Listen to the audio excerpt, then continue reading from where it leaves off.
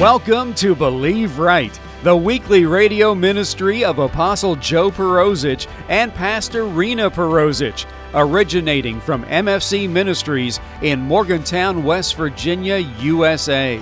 Thank you for joining us as we look into the anointed Word of God and learn how it applies to our lives today. Jesus is alive and is healing, blessing, delivering, and changing lives, all through placing faith in Him, taking in God's Word, and beginning to believe right for all areas of our lives. Now, here's this week's broadcast.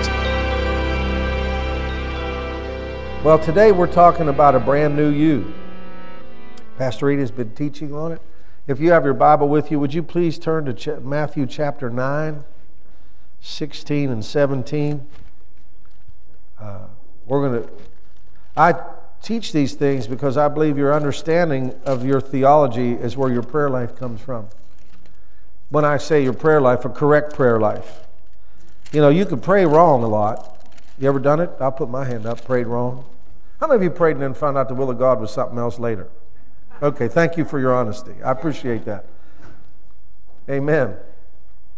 Verse 16, it says, "No man places new cloth unto an old garment, for that which is put in to fill it up takes from the garment, and the rent is made worse."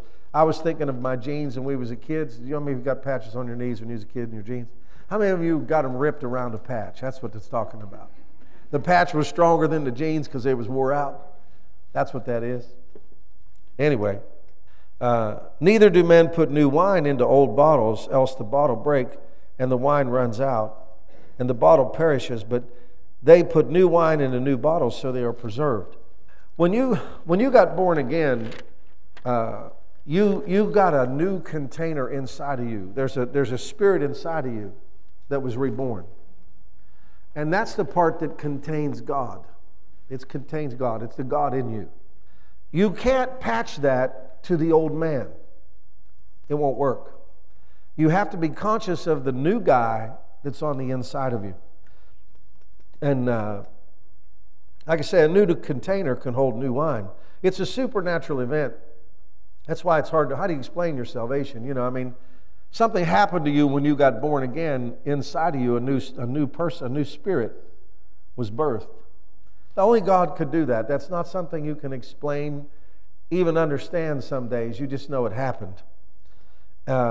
When man sinned in the garden, the eternal part of him died, and his body began to follow suit. It took a while for it to happen, right? We all know Adam died spiritually, then he died physically later. Well, when you get born again, it's really a lot like that. You get born again, but the transition of your life takes time too. Like some things changed immediately when you got born again, but how many of you have found out that it takes a little longer than an hour to change? You know what I mean? That over a period of time, the new man begins to change the outer man. And if you don't understand that, you won't understand the battle that goes on in your life, in your head, between good and evil, victory and loss, sickness and health, poverty and prosperity, and whatever other topic you want to talk about, it's in the Bible. The battle goes on, but your spirit man is whole.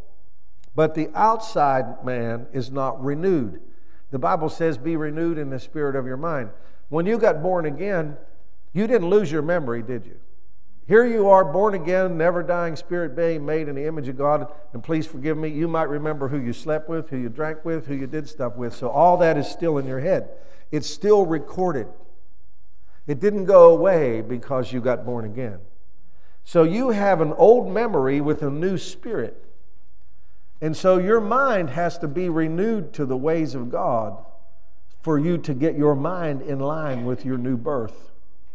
Now, if you don't understand that, you won't even understand temptation and things that go on, that you wonder why you have such a conflict in your life. One day you do, next day you don't think. If you don't feed the inner man, the outer man will be the dominant. You've heard me say that in so many sermons to you over the years. You've got to feed the inner man, the hidden man of the heart, so he is strong enough to tell the outward man what to do. Now that is a battle. That's why If you don't read your Bible and you don't pray, you probably are not in very much victory. You're just tolerating, living, and you're born again, you're going to heaven, but you don't have the victory that the Bible talks about. And the devil gets you in like this stupor to make you wonder if it's true, so you just go through the motions and go to church, and you're a Christian, and you try not to do bad things, but you don't see the victorious life that Jesus talked about. Because you have this battle, and the spiritual man needs to be the strongest man, and that the guy you feed will be the strongest man. If you don't feed your spirit man, I always said if you could take off your body, you could see what he looks like. If he could look weak and emaciated, and you don't know it because he's in your container of your body, but you can tell by the level of victory you're having. When I was in Africa a couple years ago, I was preaching on, the sower sows the word. And I asked God before I was going to go preach, I said, what is, in Mark 4, and in I think it's Luke 7, it says, no man lights a candle and puts it under a bushel. And I said, God, what in the world does that have to do with the sower sows the word? I could not make the connection. Did the Bible ever do that to you? Where you think, what in the world's that sentence doing in that paragraph? He answered that question for that situation. He said, if you are lit, it can be seen, because no man lights a candle and puts it under a bushel. In other words, if you believe the word, there'll be evidence in your life that you believe it. Made me really accountable. See, that's why what you say doesn't mean anywhere near as much as who you are. Your personal victories are seen by other people, even if they don't talk about them. And your life is a reflection of what you really believe. I think your spirit man has to be strong enough to dominate you're not only to dominate your carnal man, you're to dominate the devil. The whole book is a book of dominion. That's what Jesus got back, was the dominion. And if you don't understand your positional dominion, how do you pray? I did this last night at the other church.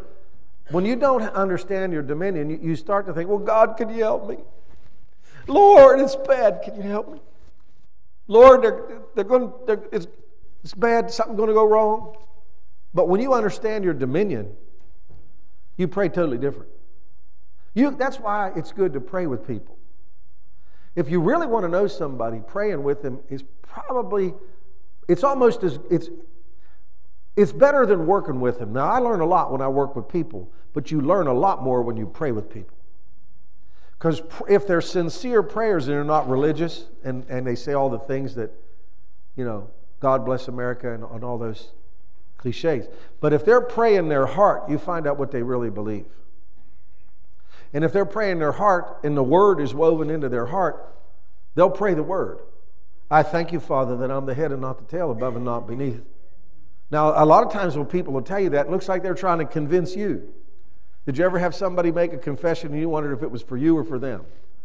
That you ask them how they're doing, they'll make a confession that sounds real wordy and religious, but you're not sure whether they believe what they said or they was trying to convince you so they'd believe what they said.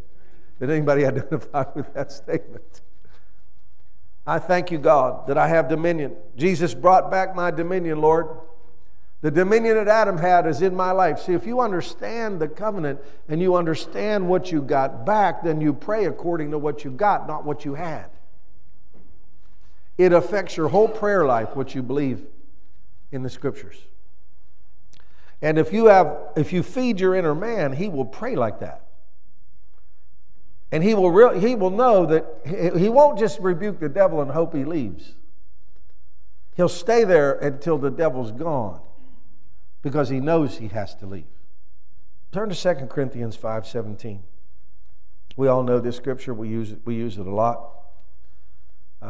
It says, therefore, if any man be in Christ, he's a new creature, and old things are passed away. Behold, all things become new. Now, you realize you were a new creature when you got born again. You know how you think of a creature? You're a new creature. Inside of you is the new, recreated man. And that's the man you need to deal with. Most of us, including myself many times, we deal with the outward part of a person So our relationships are so carnal. There's strife, envy, jealousy, anger, malice, resentment, and anything else you can think of in your relationships, because you're not talking to the eternal man, you're talking to the fleshly man. Now you might think that's crazy, but that's the truth. If you can talk to who's on the inside, I always use King David for this one. He was going to go kill Abigail's husband because he protected his field, you know. And he asked him for something to eat, and he said no. And it really made David mad. David was coming to clean house. And this woman intercepted him and brought him food. But that's not the food that kept him from doing a violent act. This was the greatest thing I've ever seen as far as talking to somebody on the inside. She said, David, when you come into your kingdom, is this what you want to be remembered for? She didn't talk to the warrior, which he was. She talked to the king inside of David and got a different man than the warrior. Now, I don't know about you, that changed my life, because you get who you're talking to. I hate to say this, but I've talked to people and I get a positive, great response out of them, and somebody else come behind me and they don't treat them good at all. And I'm thinking, how did that happen? And I believe what I said right now is the reason. I say this all the time. I do this with the grandkids. I treat my grandkids like they're smart, and I watch them and I think they are. I think if you know what to look for, you'd be surprised who you can pull out of somebody. You can pull out the smart one, the eternal one, the God part. Most of us tell each other what we're not instead of what we are. That's where most of our conversation is. But we don't talk to the hidden man, the man that can be something. So we need to talk to the new creature, right?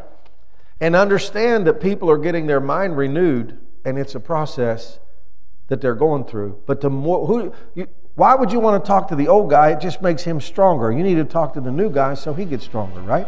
That's called faith. That's called faith in dealing with people.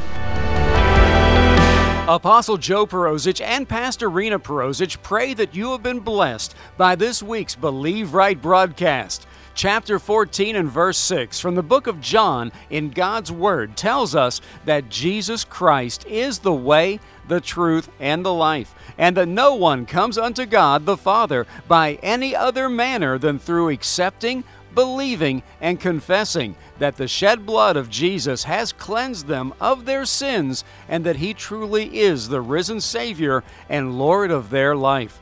For more on the gospel message of Jesus Christ, you can log on to our website at www.believeright.tv. There you can listen to older radio broadcasts and view our weekly television broadcast, along with finding out more about Apostle Joe Perosic, Pastor Rena Perosic, and MFC Ministries. That website address again is www.believeright.tv. If you wish to contact us for prayer or ministry information, you can call us in the U.S. at 001-304-292-7283 or write us at MFC Ministries, 300 Highland Avenue, Morgantown, West Virginia, 26505, USA. Join Apostle Joe Perosic and Pastor Rena Perosic again next week at this time here on this station for another time in God's Word, which, when applied to our lives, will enable us to believe right for every area of our lives. Have a blessed week in Jesus.